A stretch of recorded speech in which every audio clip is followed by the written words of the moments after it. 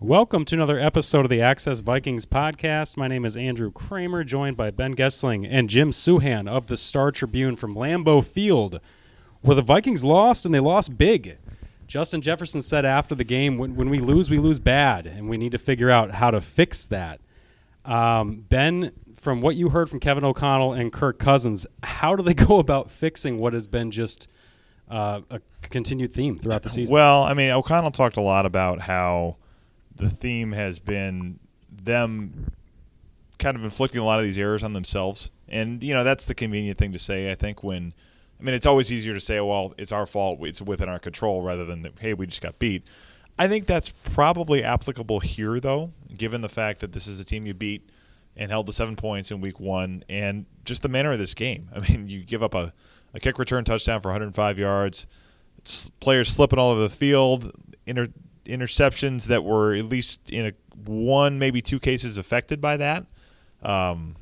You lose two starting offensive linemen, and then it's kind of chaos along the offensive line from there. So a lot of things that, not to use the old Christian Ponder phrase, are easily correctable, but a lot of things that they did to themselves in this one, and the Packers were not the team that they saw week one that just kind of gave them one opportunity after another to have another crack at it. What jumped out at me is that the Vikings' offensive line, before and especially after they lost Schultman, really got dominated. They couldn't run the ball. They couldn't run the ball on the goal line. Cousins faced pressure up the middle, which he is not adept at handling, and everything flowed from there. Now all of a sudden you're third and long, and Cousins is feeling pressure to make a big play, and he's throwing it up for grabs, which is usually not what he does. And one gets returned, one blows up a fourth down, one kind of finalized the route. So often we all watch the ball, right? But so often what happens with the ball is caused by what happens up front or, schematically. And I just thought they got beat in the middle of the offensive line, and it didn't allow them to do anything they wanted to do. Yeah, Kevin O'Connell did cite the pressure up the middle, the tip passes at the line for why Justin Jefferson had a career-low one catch for 15 yards. It seems like decades ago he had the 184 yards and 2 touchdowns against the Packers in week one. Matt LaFleur, after the game, said, I really commend our staff for changing the way we defended him with Jair Alexander being much more aggressive, pressing him at the line. And Matt LaFleur's direct quote was, I don't care who you are, it's tough for any receiver to deal with that, especially when you're not expecting it. The Vikings didn't seem to be expecting that from Jair or from the Packers defense that in week one and often cases this season has played much more off coverage. Yeah, and O'Connell kind of pointed out after the game, he said it was a lot of two-man. They've seen a lot of two-man on Jefferson. It was a safety over the top, and he kind of said no matter what is said about it afterwards, which was kind of an attempt, I think, to take a little bit of air out of whatever narrative he thought Jair Alexander was going to craft about this one, that's saying I shut him down. I mean, I think that was kind of what O'Connell was getting at with that. But, yeah, when we've seen people shut Jefferson down or at least control him, it has been the teams that have been able to get physical with him effectively. I think back to Philadelphia week 2, they certainly had Darius Slay kind of getting up in his face and being able to throw his timing off.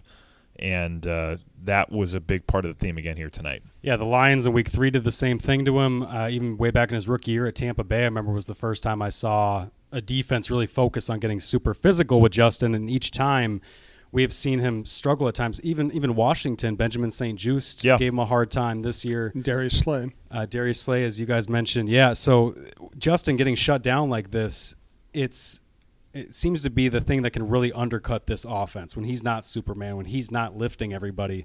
And as we've seen today, too, they can't run the ball behind that offensive line. Right. And, as much as they've been clutch and they've won close games and all those things, there's only one player on the offense who's having a career year, and that's Justin Jefferson. Maybe Darisaw if you want to extrapolate to the offensive line, which is always hard to do. Jefferson's the only guy having a great year, and everybody else is doing okay. And Jefferson has to lift them, or they're an average offense. And you pair an average offense with a terrible defense, you don't have a very good team. And they get the ball there at the goal line, 3 chances to try to score, and they settle for a 21-yard field goal. That's their first points before the Packers rattled off. Was it 34 unanswered in this game? Or it might have been more than that. I think it was 41. 41. It was 41 to 3. 41 to 3, yeah. And that would have matched Had that stayed, that would have matched the largest defeat the Vikings have ever had against the Packers. In this one, it's now they've lost like this to Dallas, to Philly, to Green Bay, 3 teams that could be playoff teams in 2 weeks when those playoffs start. The locker room says that they're confident they're going to bounce back from this, but how confident, I guess, should they be?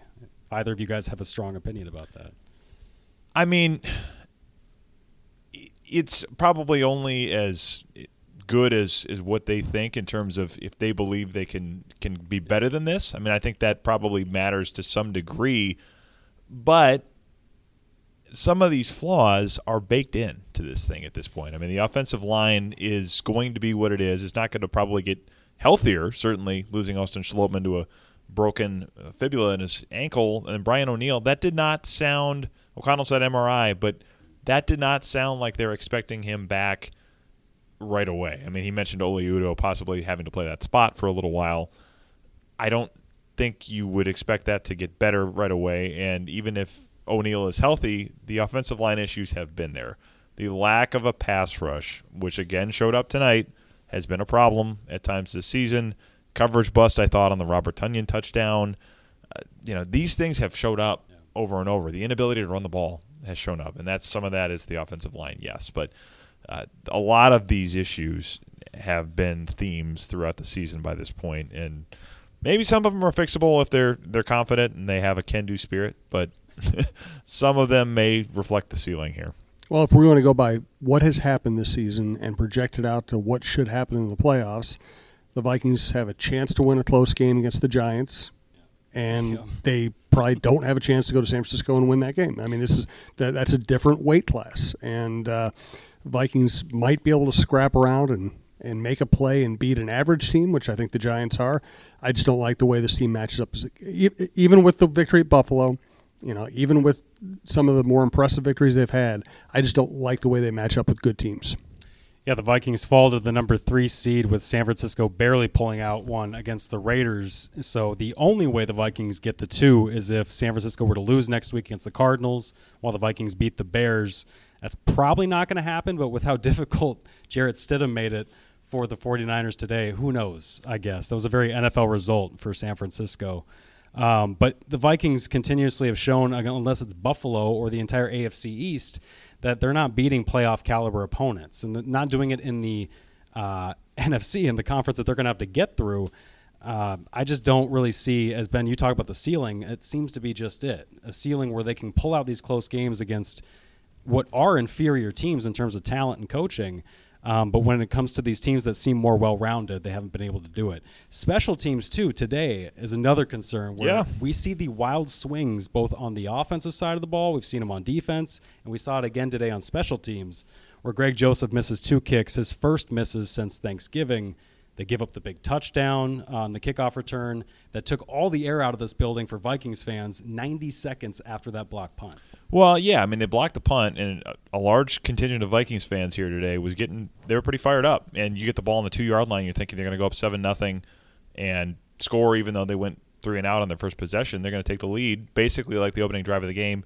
Don't turn that into anything, and then the Packers get, I think, their longest kick return touchdown since Randall Cobb was a rookie 11 years ago. So, yeah, I mean, that flipped it pretty quickly. O'Connell talked afterwards about how it's a momentum game, and that some of those plays turn the momentum awfully quickly, especially when you get that and you get the pick 6, even though I think the Packers had thrown for -1 yard at the end of the first quarter.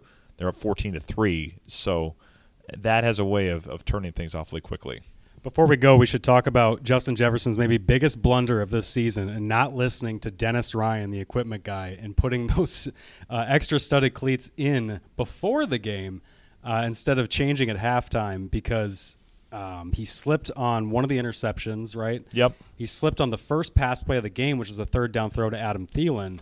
And Justin said, I was slipping throughout the entire first half. And TJ Hawkinson talked about players tested these before the game. They felt comfortable with it. There's already conspiracy theories on the internet that the Packers did this on purpose, if you can believe that. They watered the lawn in late December. Overwatered the lawn in late December so that it would freeze, I guess. Or like become more soggy or sloppy as it was run on. But TJ said, hey, it just got worse. We had to change, obviously. And TJ was one of those guys that also fell down.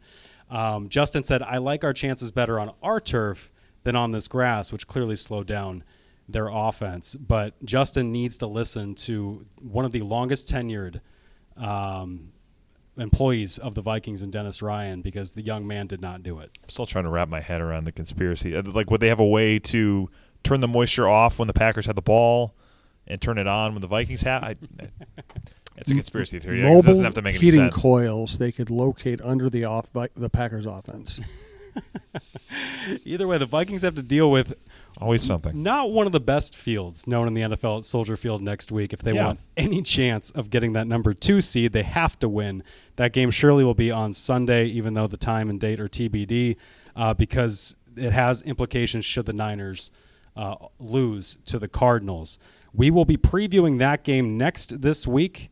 It's not going to have the same fanfare as this one, but it will close the 2022 regular season as the Vikings head into the postseason. Thank you for checking out our work. Please check all of it out at StarTribune.com.